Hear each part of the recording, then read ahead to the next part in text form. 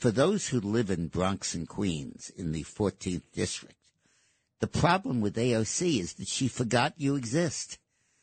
She is a national figure now, and that spotlight blinds her to the little granular garbage, minor stuff that you worry about. Things like crime and noise and no city services and lousy schools and no access, the charter schools, the minor stuff. Yeah, that's nothing. You little people worry about while she is concerned with the global issue of America's evilness and racism and all of that.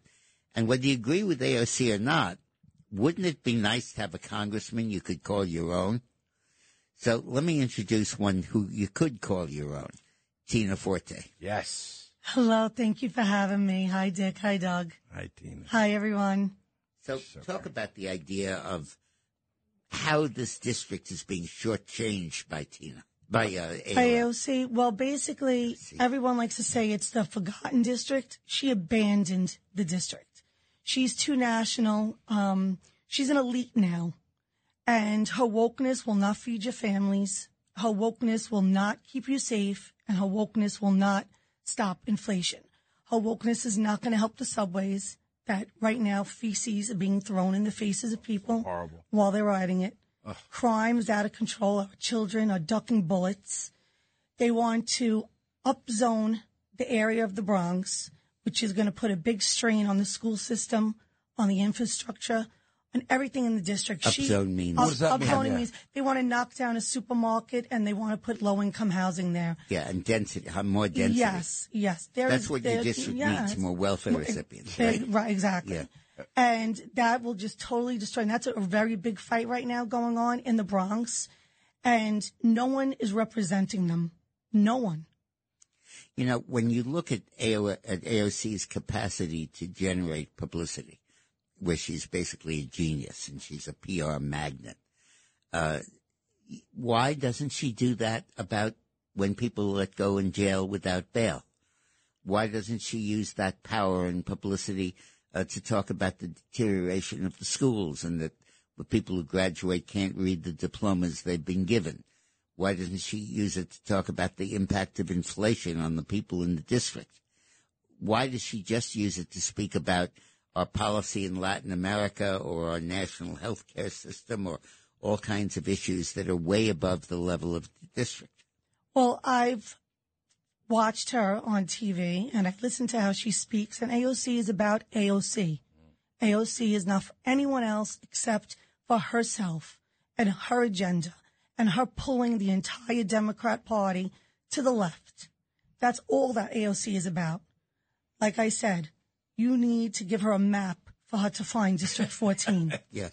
Or she wouldn't know where it is. Yeah. But you'll take care of it. If she were the congressman for the east side of Manhattan, okay, it's an international area, the UN's there, okay. But she's the congressman for one of the poorest, most neglected districts in the United States. She's the congressman. If there was ever flyover country in Manhattan, New York City, this would be it. And she pays absolutely no attention to it. Nothing at all. Winston Churchill once said of somebody, and this could apply to AOC, he's a self-made man, she's a self-made woman who worships her creator. All she does is look in the damn mirror. Yes, you're right. She does makeup tutorials on Instagram for her base. No way. But yes, she does.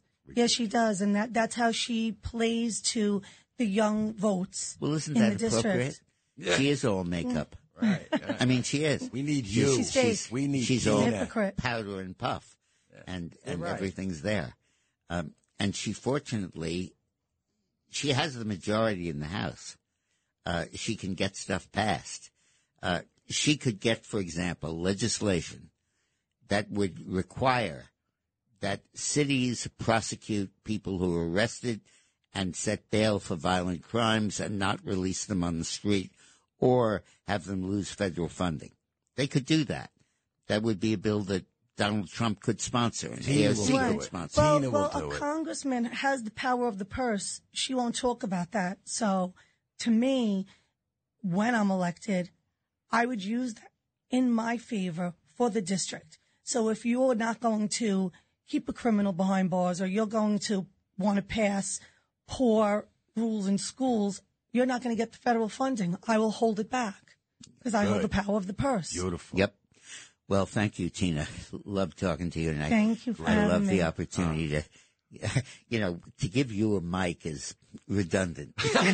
You're loud enough anyway without Vote it. But for Tina. A feisty, strong, aggressive woman who can take it to AOC and give her as good as she got. Good. And somebody who is totally homegrown. I call her the Sarah Palin of the Bronx. Love it. She's the mama bear who's defending the district and defending the people in the district.